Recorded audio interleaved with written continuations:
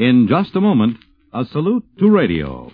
But first, entertainment, homemaking hints, child care. You'll be in the know when you tune in each Monday through Friday to NBC's popular daytime radio service, Weekday. For instance, on tomorrow's show, among the celebrities who will appear, you'll meet composer Dick Adler. And special features include a discussion on wedding etiquette for the second marriage. You'll also hear a pediatrician's advice on 2 types of problem children. And for a new variety in your menus, be sure to listen when Charlotte Adams offers tips on food in the family. It's all on NBC's Weekday tomorrow. And now stay tuned for A Salute to Radio on NBC. Good evening, ladies and gentlemen. This is Pat Kelly greeting you from Kansas City, where NBC is presenting the Coon Sanders Nighthawks Orchestra. Relax and enjoy yourselves now while the Coon Sanders Nighthawks go to work on Some of These Days.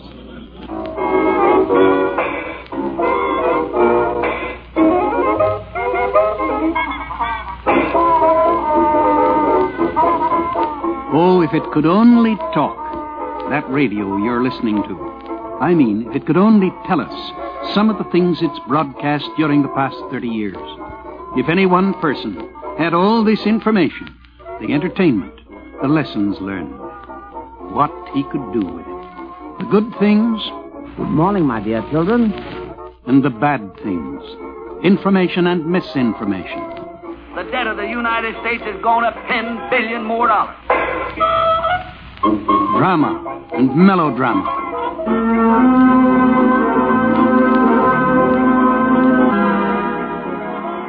Questions and answers. Comedy and tragedy.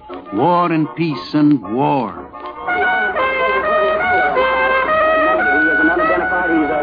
Music and madness. Recollections at 30. A salute to network radio on its 30th anniversary. And another in NBC's transcribed series of Biographies in Sound. Your narrator, H.V. Kaltenborn. How about that? The Kansas City Nighthawks, exactly the way they broadcast back in 1926, the first year of network radio. In Bologna, Italy, Marconi had already experimented with some signals on his father's estate and called it wireless. In Pittsburgh, Frank Conrad had already built his 75-watt transmitter in his garage and called it Station KDKA. November 15th, 1926, 7:30 p.m. Born over a 25-station hookup, one radio network. For the first time, 10 million Americans throughout the country could hear the same program at the same time. Today, there are 203 NBC affiliates. As for listeners, well, there are 257 million radios in the world, half of them in the United States. We have grown fantastically. Tonight, we salute radio, which means, of course, saluting you, the listener. For when you come down to it, these 30 years represent your likes, your fads, your comedy, your music. Good or bad, they're yours. Once upon a time, you were just crazy about special events. Not that we weren't willing to cooperate. Our equipment was new, and we were just aching to break it in. We took our microphones just about anywhere. To the bottom of the ocean in a bathysphere. High up skyward in a balloon. From inside zoos. From inside Egyptian pyramids and tombs. Much of this kind of broadcasting took place before we kept records, so we can't replay those descriptions of the great balloon ascents. But there are a couple of old characters who are still trying to make it. Balloo with Artie Skerberhorn speaking here from the town park in Belfast, Maine, where the annual balloon ascension is about to take place. The balloon over there is being inflated right at the present moment, and I think Artie Skerberhorn is in a better position to see just how far it has gone to this point. Will you come in, Artie? Horn here, and it's just about ready now to go into the air. Balloo here. Excuse me, Artie, but I think it was 500 pounds because anybody knows that they couldn't get the balloon off the ground. without sufficient pressure. Well, back here, don't mean to interrupt you again, Wally, but I am of the opinion that it's less than that. However, maybe you have figures a little later than mine. Yeah, well taken. Balloo, and I can see from here that I think they're about to wave the flag, which means they have inflated it to the extremity they had planned. The fellow is looking at the basket. Oh, isn't that too bad? What do you see from there, Artie? Anything? It just disintegrated completely. Nobody's hurt or anything, but it's just ruined. They have a spare, I'm told, and they will get to work on that right away and start inflating the second one. The townsfolk are now walking slowly toward their home. In the early days of programming, they'd return to the special event throughout the day. Bob and Ray, we'll be back. Contests were also the craze. Swiss yodeling, singing mouse, speaking parrot. And if you tuned in on a sunny May afternoon in 1939, you heard this. Ladies and gentlemen, this is the feature attraction, the first national crocheting speed contest ever held. Presenting your stitch-by-stitch reporters, Chain Stitch Bill Stern. And double crochet Clem McCarthy. Okay, Harry Balloo introduces, so here we go. And now I can see a lady over there who just led with a left drop stitch, and now she's crossing over 2 hard pearls to the jaw. And somebody's got to go down. Why, I've never seen such excitement here among so many ladies in my life, on all sides. No, you say, Bill, this is not boxing? No, this isn't boxing, Cam. Crocheting, you know, needle. Oh, I see. Oh, yes, those sounds of quiet a while ago. We're on the 12th green now, and we're just about to purl. Very silent people. Nay, not golf. Crocheting. No, well, I'll find out what this is all about before I get through. Well, ladies and gentlemen, that was Hemstitch McCarthy just giving you a blow-by-blow description of this crocheting contest, the first of its kind held over the networks of the National Broadcasting Company. I think first I ought to explain just about what crocheting is. Crocheting is a double-stitch, single thread over the under needle by a skip-space needle thrust diagonally through the picot half-double block used to increase the equitu se fui, which is Latin for the overhand crawl, used by some in preference to the cumbersome old-fashioned methods of jerking the chain to the increased loops formed by the inverse threads of the triple space often seen in North Dakota. In case you were wondering, that was authentic. Not that we ever claimed Schermerhorn and Balloo were. At any rate, we just can't leave them up there. And this is Artie Schermerhorn standing here at Belfast, Maine, where the Belfast balloon, the second one, is about to be released into the air. Wally... Everything okay, Eddie, over there? Wally Balloo, as an interesting sidelight, is going inside the balloon. They've now... Artie, would you make a distinct definition between Balloo and balloon? A lot of people have been calling me Wally Balloon. And I wanted to know who's doing this. All right, Wally. It's Wally Balloo who is going in the balloon and will describe the sensations of going up in a balloon I here. guess I'm ready. If you want to just, I'll talk to you by the two-way as soon as they let it go. He's now stepping off and getting inside the balloon. When you get inside, Wally, you just talk to us via the two-way communication. They have removed the ballast here now, and the balloon... Hello? Hello? Artie? Yes, Wally? Balloo here on this end of the wire. Hello? Hello? Yes, go ahead, Wally. I'm all set. Anytime you want to release... Whoa, whoa! They're releasing it now, and it's going up into the air. It's about 20, 25, 30... Hello? From the balloon, and I can see the Earth dropping away down below. It's going to be a beautiful afternoon for a balloon ascension. Or a balloon ascension. Balloo. W.W. Balloo. Artie Schermerhorn? Hello, Artie. Hello. I can't hear you at all, W.W. But I can tell you this, if you can hear me, that you're just a speck in the sky now. Hello, in the balloon, and I can hear you well. I'm up probably 500-600 feet now, and I'm floating out over Penobscot Bay, and it's a beautiful sight.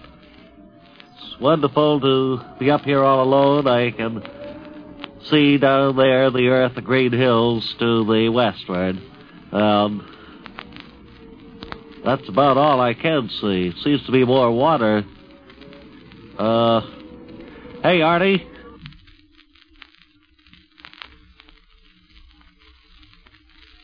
Hello? Yes, Wally? I think the wind is out to sea. Yes, you've drifted over the open sea, and it's caused a great deal of consternation here. We don't know just what to do about it. Are there any strings I can pull? There's a lot of feverish activity going on about me here, Wally, trying to get you back. Uh-huh. But you stay in contact with us, fella. I won't go anywhere, believe me. And, we'll bring you back as soon as possible. Even when radio was barely developed, you wanted news and more news. Over pioneering KDKA, the Harding-Cox election returns trickled through to a handful of Pittsburgh listeners. News. You insist on knowing what's happening, and you want to know right away. The National Broadcasting Company presents a special bulletin, Trenton, New Jersey. Bruno Richard Hauptmann was electrocuted at 8:47 tonight for the murder of the Lindbergh baby. We interrupt our regular program to bring you a special broadcast. We take you now to Montevideo, Uruguay. We have just seen the Glass B explode 5 miles from the coast. The ship has been scuttled. From the NBC newsroom in New York, President Roosevelt says that the Japanese have attacked Pearl Harbor from the air. One moment, please. President Roosevelt has just signed the war resolution. We are now at war with Japan. The White House has just made an important announcement on the war. And to bring you this story, we interrupt our program to take you to Washington. This is Ralph Howard Peterson in Washington. I have just returned from the White House, where it has just been announced that the United States is now using an atomic bomb, the most powerful explosive yet developed. It was with the inauguration of Herbert Hoover in 1933 that we started the news flash system of interrupting the network. It was back in the 20s that radio swept the listener off his feet with sensational news coverage. More and more persons tuned into the radio for news. War came, and you weren't just interested in news, you demanded it. So we went everywhere, bringing each battlefield into your home. I myself broadcast from Guadalcanal in the Solomon Islands, from an underground station in the fortress of Verdun in France, and from a mobile unit on the front lines in Holland. There were many exclusives. In mid-March 1938, NBC was in Vienna broadcasting Hitler's ruthless annexation of Austria. On December 8th, 1941, you heard another exclusive, Bert Silen and Don Bell describing the bombing of Manila as it was underway. Hello, NBC. This is Bert Silen speaking from Manila, and this time I've got a real scoop for you. Manila has just been bombed. In fact, right now it is being bombed. The all-clear signal had sounded, and then, without warning, Japanese bombers started bombing Fort William McKinley, Nichols Airfield, and the RCA transmitting station. We hope this is coming through. We don't know exactly what's happening on the outside, but we do hope that the transmitter is still on the air. And now I'm going to see if Don Bell is up there on the other microphone. If he is, take it away, Don. At the present time, we're standing here on the right bank of the Pasig River. There's been a terrific bombing over there. There's been anti-aircraft fire going on for the past 10 or 15 minutes. It's quieted down now, and we do believe that the Japanese planes have left at the present time, and they have also left an enormous fire which is burning somewhere in the vicinity of Fort McKinley and Nicholsfield. We are waiting at the present time for our colleague, Bert Silen, to get up on top of the building here. Hello, Bert, are you on? Hello, Don. The elevator boy ran out on us, and I had to climb up 8 flights of fire escape, so I'm a little bit out of breath. But in the meantime, some of the rest of the staff here have checked up, and we definitely concluded that the fire is now out at Nicholsfield. That was the last we heard of Silen and Bell until 1945, when the Japanese released them from prison and Bert got back on the air with the words, As I was saying when I was so rudely interrupted, war changed radio by forcing it to become more flexible. Peace came as suddenly as war, but soon there was another war, and the tape recorders went back into combat. At the end of what President Truman once called the Korean police action, we summed up. Listen. Listen again. 210 again, and he's 12 o'clock your position at about 4 miles. Negative, he isn't unidentified. He's a bogey yet, but you know what I think. I will not.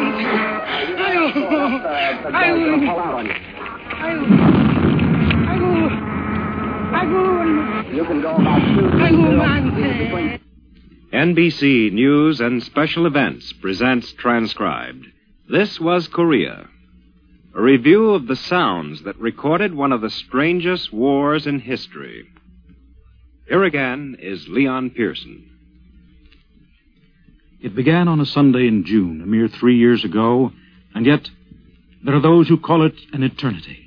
I think the worst part of any firefight is the silence that prevails between bursts of enemy machine gun fire or rifle fire. We're pretty close now. We're getting fire from both slopes now. Walking up a very narrow path between two slopes, and we're getting fire from both slopes.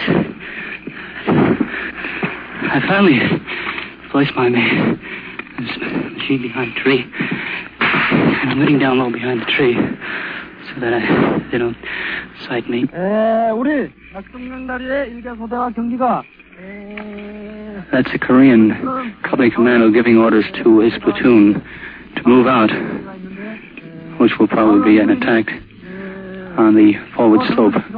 That is the slope that's to my immediate front. It's up about 100 to 150 yards.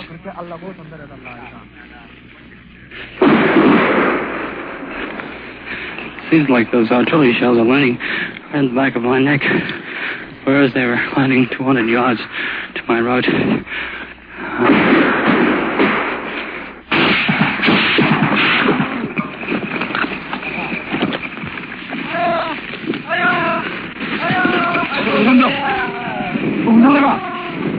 Political broadcasts date back to the 20s.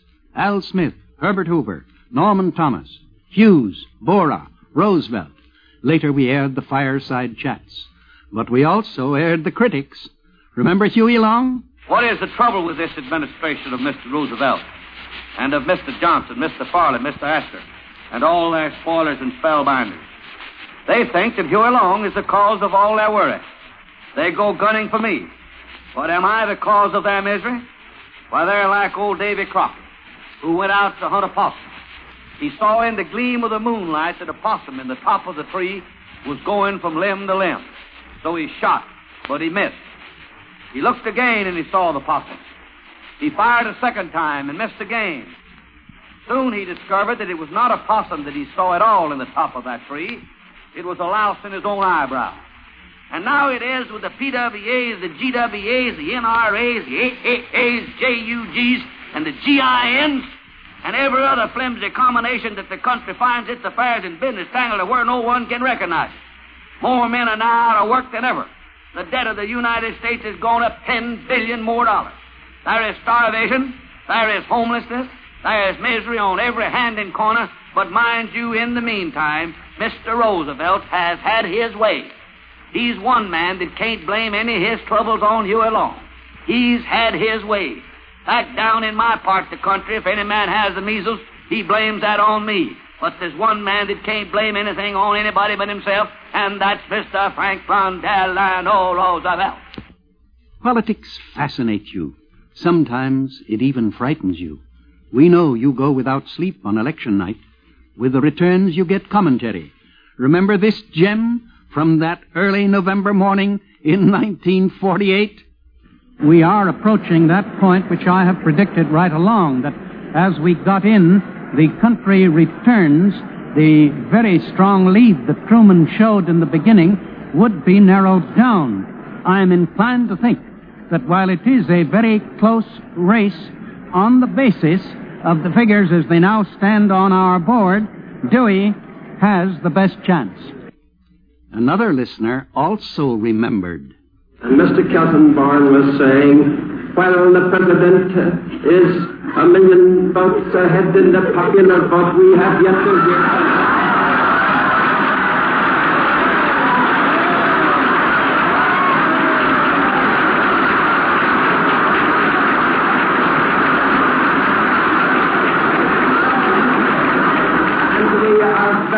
Sure that when the country vote comes in, Mr. Truman will be defeated by an overwhelming majority.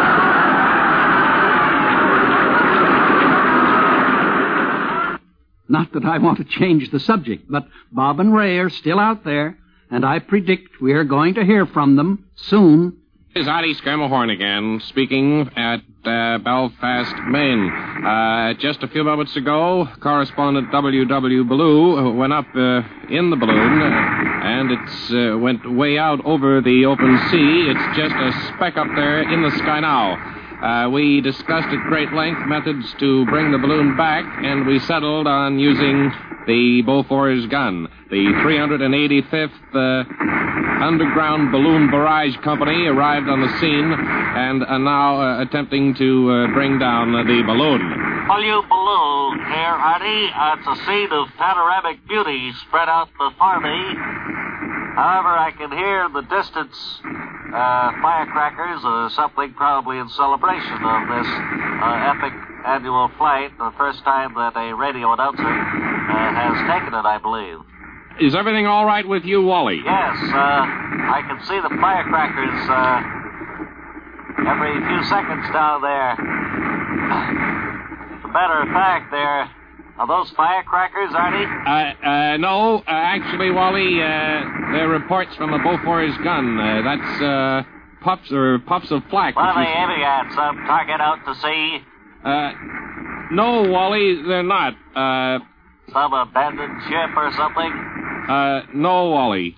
Well, you just stay with it, Wally. We'll be back in a little while. How many times have you tuned in your radio just for music? To fill us in, Ben Grauer.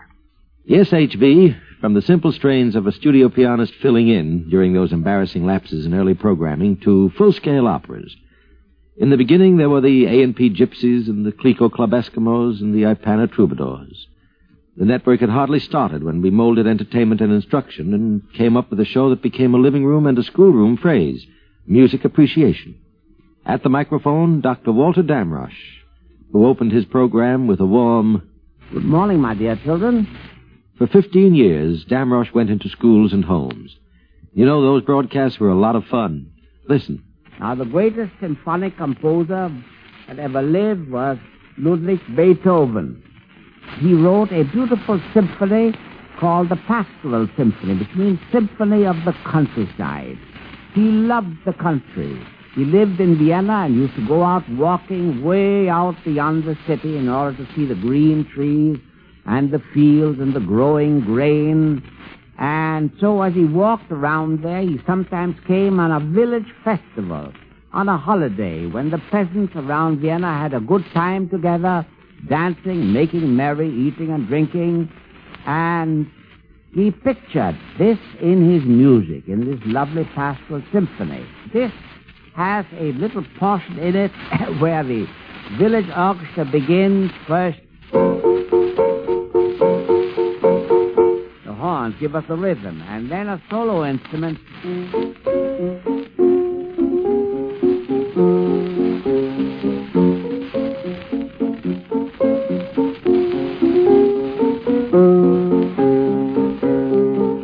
And then the horn takes it up.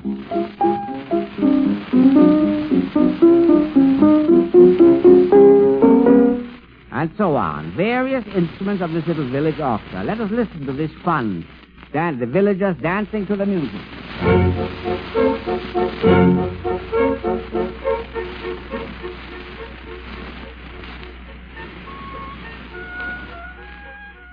The Pastoral, Dr. Damrosch and his studio orchestra. And this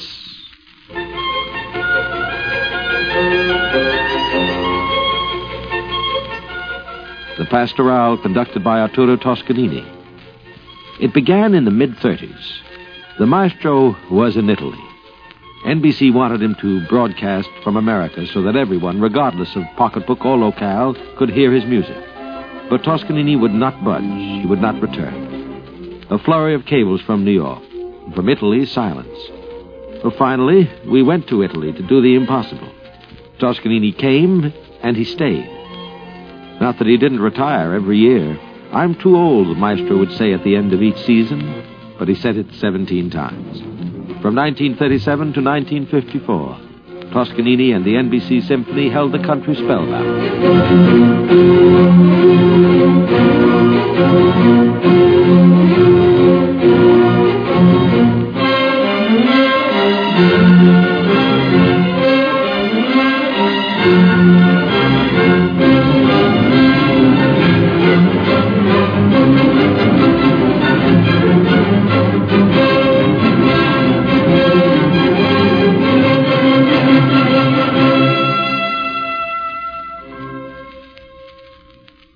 There were symphonies, and there were operas. Fidelio, La Traviata, Aida, Otello, Falstaff, The Masked Ball, and there was La Boheme.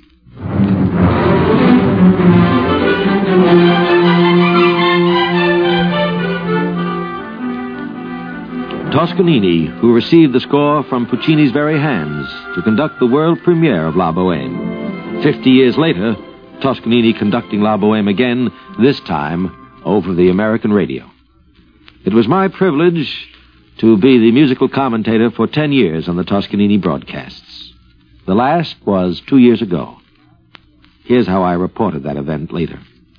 As the familiar muted French horn theme swelled up, Maestro seemed sunk in a reverie. For a moment he looked up, smiling as though he heard a familiar voice. Then as the accents of brass came pounding through the score, he seemed to retreat to a corner of the podium with a baffled expression. Then in a moment his face cleared. He looked immeasurably younger, angry and triumphant. His mouth opened with an expression, a silent roar of defiance. Suddenly he was a towering giant of strength, outliving even Wagner himself in his knowledge and perception of the music. So the concert went with alternating moods of anger and tranquility through the Tannhäuser Overture and the Bacchanal to the final selection, a Meistersinger prelude from Act One. And as the crashing chords of the climax approached, all of us in the booth were by now craning forward, hanging with deepest tension on every accent of the Maestro's baton. Just before the last chord sounded, Maestro stepped off the podium. There was the final crash of sound. The baton slipped from his hand. One of the violinists picked it up, handed it to him. He took it unseeingly, the slender stick dangling limply from his fingers, as he slowly walked off the stage, into the wings, and retirement.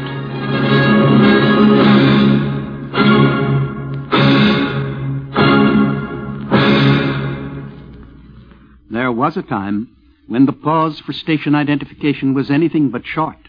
The announcer would suck in his breath and rattle off, "This is station WEAF, WEEK, WJR, WTAG, WTIC, WGR, WLIT, WRC, WCSH, WCAE, WTAM," naming every station on the hookup. That was in 1926. A few months and several breathless announcers later, we bought the electrical chimes. They cost only $48.50 at the time, but think of all the trouble they save as we now take a short pause for station identification.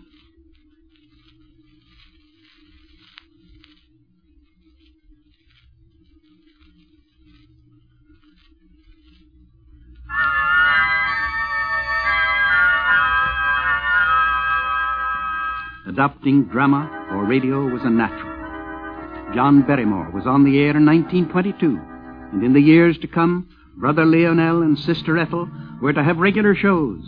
Theater names became a fixture, and in 1938, we took a giant step.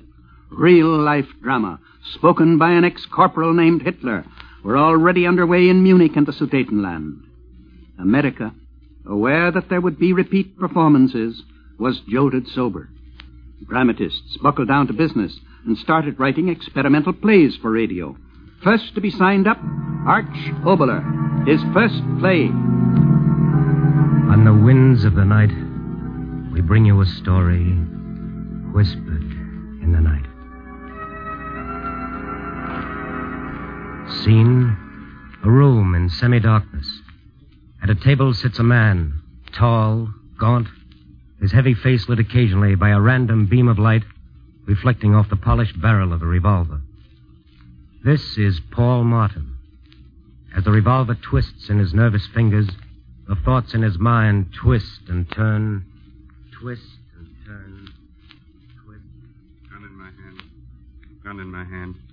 In all my life, I've never had a gun in my hand. Smooth gun, hard gun, cold in my hand. Bullet won't be cold. Warm bullet, hot bullet, burning hot, hot as the blood. No, can't think of that. Lift the muzzle of the gun. Hole as black as where I'm going. One-way entrance to eternal blackness. Turn the muzzle up and press the trigger. Trigger cold against my finger. Cold as death, but life is colder. Press the trigger and stop it. Press the trigger. No, I can't. Got to wait. Here's my chance to think. Think it all out clearly for the first time in my life. How it started. Why it's ending this way. Think it all out clearly from the very start. Then press the trigger. School today, Paul. There's a start. First day of school. How old was I? 9 or 10. She kept me home away from others. I didn't know why until that day she said... School today, Paul. I said... All right, Mother. She took me to school into a room full of more children than I'd ever seen. I was so happy. I wondered why her face was white and set. She said... Miss Edwards, this is my son. I want him in your class. Please, be kind to him. Before the teacher could answer, Mother hurried out of the room and left me there. Teacher's eyes were on me. Small eyes. Worried eyes. Thin mouth, open, turned to the faces lifting below her. Your attention, children. I want you to meet a new classmate. His name is Paul Martin.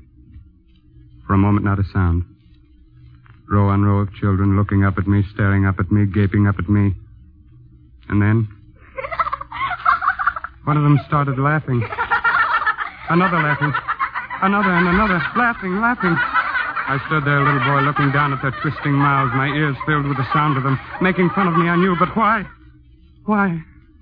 Ugliest boy in the world. One type of radio drama had already entranced the female listener. Soap operas went on the air in 1930. 2 years later, just plain Bill modestly settled into a time spot, and right on his heels, One Man's Family. First appearance, April 3rd, 1935. Here's one of the early installments. One Man's Family, brought to you by Tenderleaf Tea.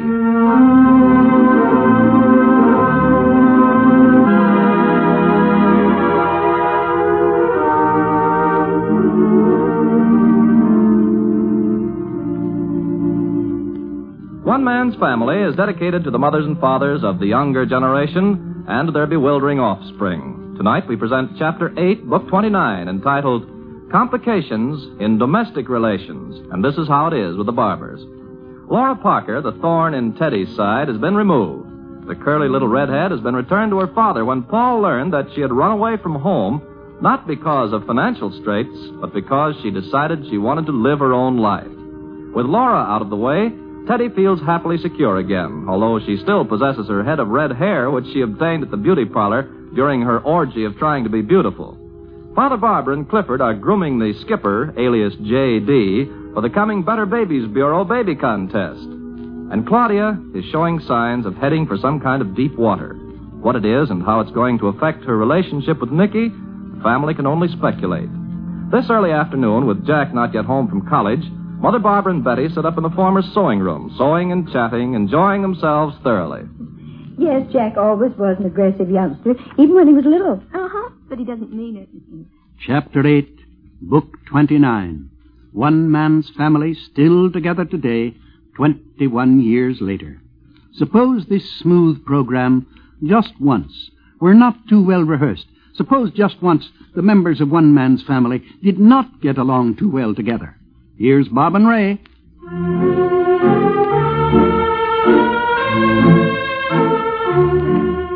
And now, Tanglefoot, the greatest name in flypaper, brings you another episode of One Fella's Family. Today's episode, entitled Paint Up, Clean Up, is taken from Book 22, Chapter XXIV, pages 15, 16, 17, and 2 sentences from the middle of page 18. It's shortly after 9 in the morning as we look in on the Butcher family. We find Father Butcher standing. Fairly, have you seen my purple paint? And Mother Butcher standing just inside the door, and she answers, What? And then Father Butcher. I said, Fairly, have you seen Will my you be purple... quiet, announcer, and let us do it now, please? Yes. Oh, I'm sorry. I just trying to be helpful. What were you saying, fool announcer? Then he said, then she says, and then he says. It's perfectly obvious. We know what we're saying, thank you. We were here for more rehearsals than you were. Trying to add I didn't more have words to be here to your... for all rehearsals, you know. Well, you should see the end I of just the do the sentence commercials and I stop. introduce the show. And I don't think that it's in the contract that I have to take any guff from either one of you two. Fairly.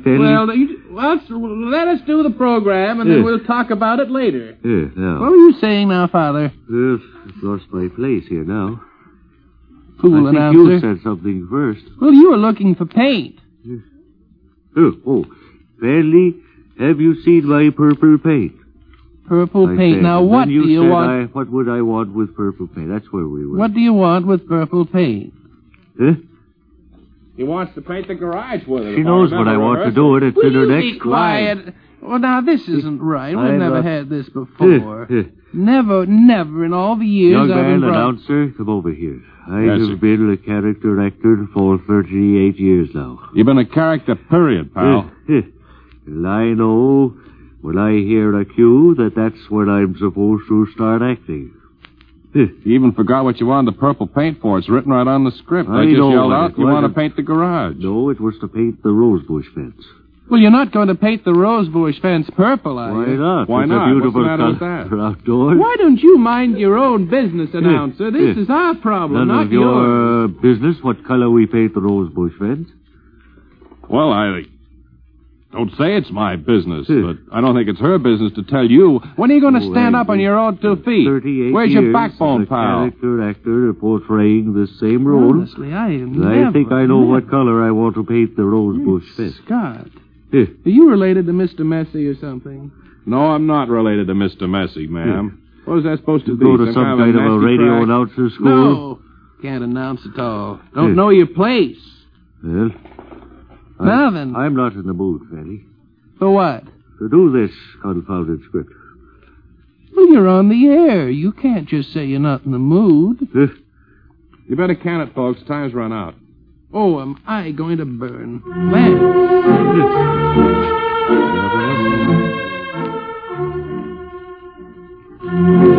Part of the sign-off wasn't on the air. Now the engineer is trying to mess it up. Well, if you'd all mind Why your don't own you all business, show up for fine. rehearsal for the land's sake? You've been listening to One Fella's Family, brought to you by Tanglefoot. Him as a commercial announcer. Will you get off microphone, please, sir? Mumble all you want in the far corner. Brought to you by Tanglefoot, the greatest name in fly paper. Today's episode, entitled Paint Up, Clean Up, was taken from Book 22, Chapter XXIV, pages 15, 16, 17, and the middle of page 18. My wife hears about this. One Fella's Family is written and produced by T. Wilson Messy. This is a messy production, isn't it? This is a Messy production. The first quiz and audience participation shows. They're hard to track down. I put a current events quiz on for high school students on station WNYC in the middle 20s. As early as 1927, Hollywood listeners gathered around the radio and competed with one another in who could first cry out the answers to the announcer's questions. Stakes in these question games have gone up and up and up. This is Horace Heights, bearing the glad tidings that we have $1,000 in our pot of gold. Now, here's the way we want to give away the $1,000 in tonight's pot of gold. Pot of Gold, the first big giveaway. There follow the quiz kids, take it or leave it, truth or consequences. Discussion shows, such as the Chicago Roundtable and Town Meeting of the Year, were already on. Audience participation shows were also part of our programming. Quiz shows were very popular. Before we knew it, one program took the best ingredients of all these shows. Information, please. Wake up, America. Time to stump the expert. Trot out your toughest questions and send them to us with the right answers. 4 experts every Tuesday night will answer them correctly or pay you $5 for every question that stumps them. And each question accepted gets you $2. Our master of ceremonies is Clifton Fadiman, literary critic of the New Yorker magazine. Mr. Fadiman. Good evening, everybody. Mr. Franklin P. Adams and Mr. John Kieran are here again this evening. Our guests of honor have both been with us before, Mr. Oscar Levant and Mr. Ben Heck. Are you all ready, gentlemen? Here we go. The first question is from Mrs. A.B. Churchill of 27 Washington Avenue, Nyack, New York. The first lines of the following sets of couplets will be read, and you will have to complete them. Are you ready? 1. 10 little Indians standing in a line. 10 little Indians standing in a line. Miss Kieran. 1 walked away, and then there were 9. Very good. 9 little Indians swinging on a gate. Miss Kieran again. 1 fell off, and then there were 8. He certainly knows his Indians. 8 little Indians climbing up toward heaven. Miss Kieran. 1 fell down, and then there were 7. 7 little Indians picking up sticks. 1 broke his neck, and then there were 6. That was Mr. Kieran, I needn't tell you. 6 little Indians playing with a hive. Mr. Kieran? 1 was stung, and then there were 5. And now you other gentlemen can leave the room and come back in about 3 or 4 minutes if you wish. 5 little Indians on a trap door. 1 fell through, and then there were 4. Thank you, Mr. Kieran. 4 little Indians up in a tree. 1 jumped out, and then there were 3. 3 little Indians out in a canoe. 1 was drowned, and then there were 2. 2 little Indians playing with a gun. 1 pulled the trigger, and then there was 1. 1 little Indian living all alone. 1 little Indian living all alone. He died, and now they're unknown. Good enough.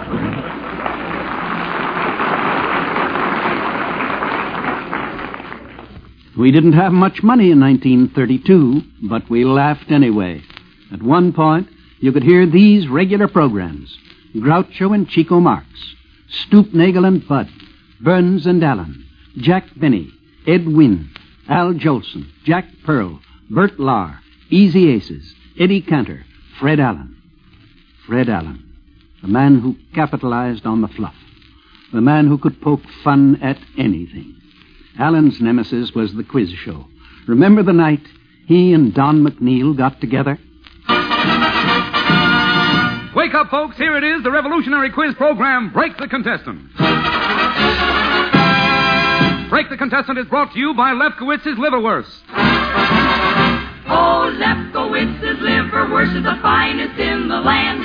When you want the best in liverwurst, Lefkowitz is the brand. It's round and firm and it's fully packed, and you get twice as much. Try feeding a Lefkowitz liverwurst. It's the skin you love to touch. Oh, it's chock-a-block full of vitamins. It's nutritious and delicious. Try serving it after the opera nights with cold cuts and with knishes. You can buy it by the inch or foot on the Bowery or at the Ritz. When you want the best in liverwurst, it's made by Lefkowitz.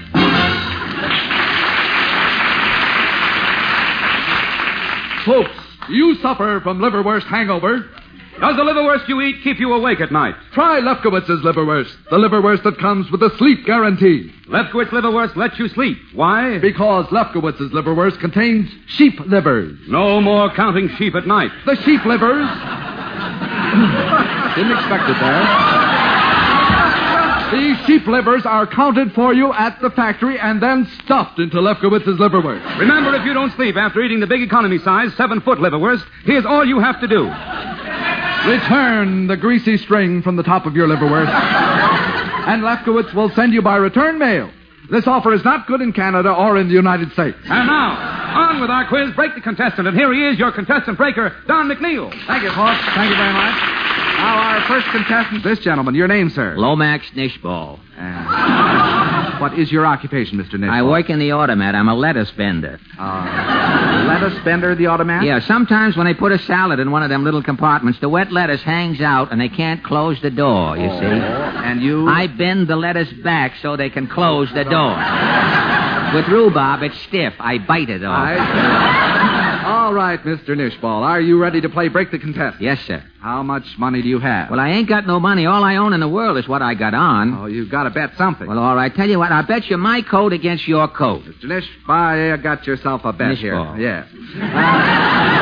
What category have you chosen? Music. All right, it's your coat against my coat. Now, here's your first question, Mr. Nishball. Who wrote the Cacciaturian Saber Dance? The Cacciaturian? That's correct, Mr. Nishball. Correct, really? Yes. You and my coat, I'll take it say. right off here. That's fine. You now have 2 coats. Would you like to try for 4? 4 coats? Yes, sir. I'd like to try for 4 coats. All right. In one word, finish the line of this popular song. Bongo, bongo, bongo, I don't want to leave the what? Bongo, bongo, bongo? It's one word. Manana? No. Bongo, bongo, bongo, I don't want to leave the Congo. Oh, that's a song? Yes, you lose, Mr. Nish. I'll take my coat back and your coat, here, too. You take your coat. You have the both coats now. Yes, all right. What's your next question, Mr. McNeil? What are you betting this time? Let me see. What could I... Oh, my belt. I'll bet you my belt. All right, fine. For 1 belt. What was Peter Tchaikovsky's middle name? Bongo, bongo, no. bongo. I'm sorry. Yeah, lost again. Yes. Take off your belt. I lost again. Thank you very much. I'm gradually getting the hang of it. I'm getting the hang of it. Yeah. What do you want to bet now? Well, what could I bet now? Yeah. Well, all I've got left to bet is my trousers. Your pants. You'll be sorry. Come on, give me the question. I got to win back me coat and belt, Mr. McNeil. All right, for 1 pair of pants. Who wrote Alexander's Ragtime Band? Alexander? No, I'm sorry. It was Irving Berlin. Could you repeat the question, please? No. Could you repeat the answer? Now quit stalling, Mr. Nushball. You lost your pants. Come on, take them off. Give them to me. All right, on. mister. I don't know what...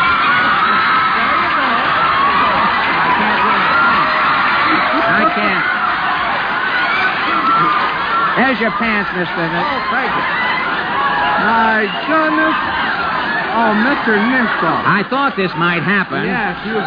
Why did you put on the pink bloomers? Which way is Phil Spitalny? Which way is... Baron Munchausen, Jack Pearl was always good for a laugh. Well, Baron, I'm delighted to see you. Well, Charlie, of all the people in the whole world. I haven't seen you in a long time. Where you been? I just come back from the other side. Oh, you did, Yeah, huh? I just come back. How'd you get over here? I came over on a ship. How was the food aboard the ship, Baron? Food was just so-so. Oh, just so-so. You know something, Charlie? With every meal I had to eat soup. With every meal you had to eat I soup? had to eat soup. Was it compulsory? You see, I was... Hello? I say, was it compulsory? No. Tomatoes. Oh, tomatoes. No, they didn't have compulsory. Oh, say, by the way, just a moment. Did you know that Jimmy Durante has been looking all over this theater for you with a gun? What do you mean? He's looking for me with a revolver? With what? I say he's looking for me with a revolver. With a revolver, yes. Why he's looking for me? Why? Well, he said that you called him a dirty name. I called him a dirty name? He said that you swore at him. Oh, what a liar! Wait. Now, don't get excited. You'll get high blood pressure. No, not me. I'm anemic. Oh, no. Sure. Listen, Charlie, I give you my solemn word. I never called him a dirty name, and I never swore at him. Well, then how did it happen? Here's how that comes out, just like it was. All right. What day is this today? Today? Yeah. Today is Sunday. Sunday. That was 4 days back. That was Wednesday. You see, I'm going out with my... Wait a minute. What day did you say? Wednesday. No, I was going... You mean Wednesday? Yeah, in the center of the week, like, you know. Wednesday, named after the god Woden. No. Wednesdays is named after Tuesday. Oh, Charlie, you see, Wednesdays I was going in the country with my car. I see. Well, as I'm driving... Wait a minute. Tell me, what time of the day was this? Oh, this was maybe 9 o'clock. 9 o'clock? 9 o'clock. 9 o'clock a.m. or p.m.? So I'm going... What was that? What? I say, was it 9 o'clock a.m. or p.m.? So I'm going out with my... Why don't you answer my question? Was it 9 o'clock a.m. or p.m.? No. That's not nice. What's not nice? Now, I don't like that. Now, you hear that? Now, what are you talking about? Now, I know what that is. Now, don't say that. You do. All right. Wait a minute. I don't like You know it. what it is? Yeah. Well, what is it? About the farmer's daughter. I don't like it. Just a minute. Now, will you calm yourself? Look. Yeah. I'll make this a little more clear to you. Yeah? Was it 9 o'clock before noon or afternoon? Yeah. That's good. That's good. So we going out.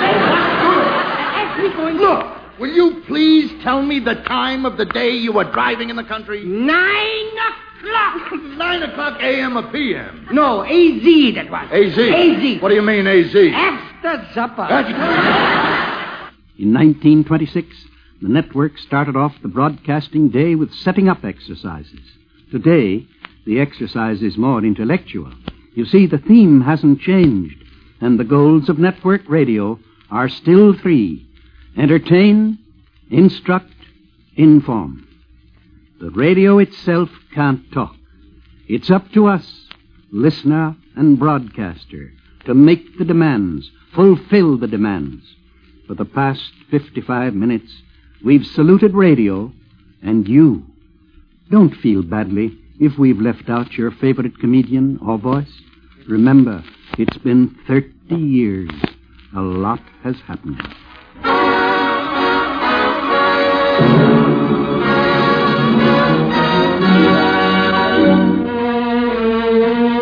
This is the Kraft Music Hall, starring Al Jolson, with Lou Bring and his orchestra and chorus, and our guests, Arnold Stang as Gerard, and the world-famous violinist, Yehudi Menuhin. So keep on looking for a bluebird and listening for its song. Yes, I ought to have a real good time. Glorious time. I'm all dressed up, of course. Yes, indeed. A leather necktie. Mm-hmm. Regulation police double-strength suspenders. Yeah. Good solid snaps. Sleeve garters. They snap nice also.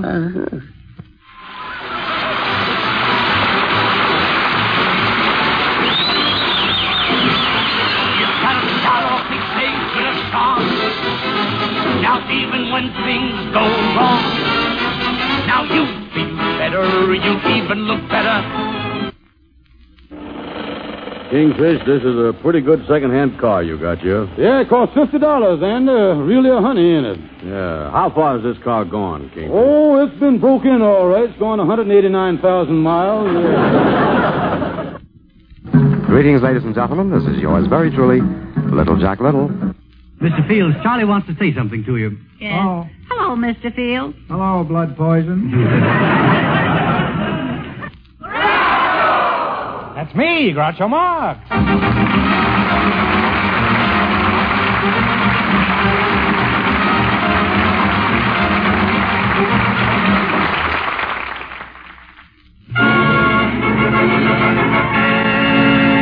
The March of Time.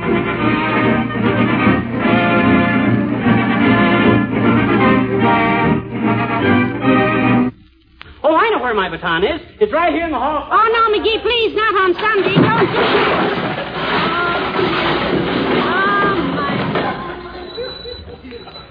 you? This is Ben Burney, the voice of experience speaking. Elsa. And now the time has come to lend thine ears to Au revoir, Pleasantry. Recollections at 30, written and edited by Jerome Jacobs, was produced by NBC News for the NBC Radio Network. Your narrator has been H.V. Kaltenborn.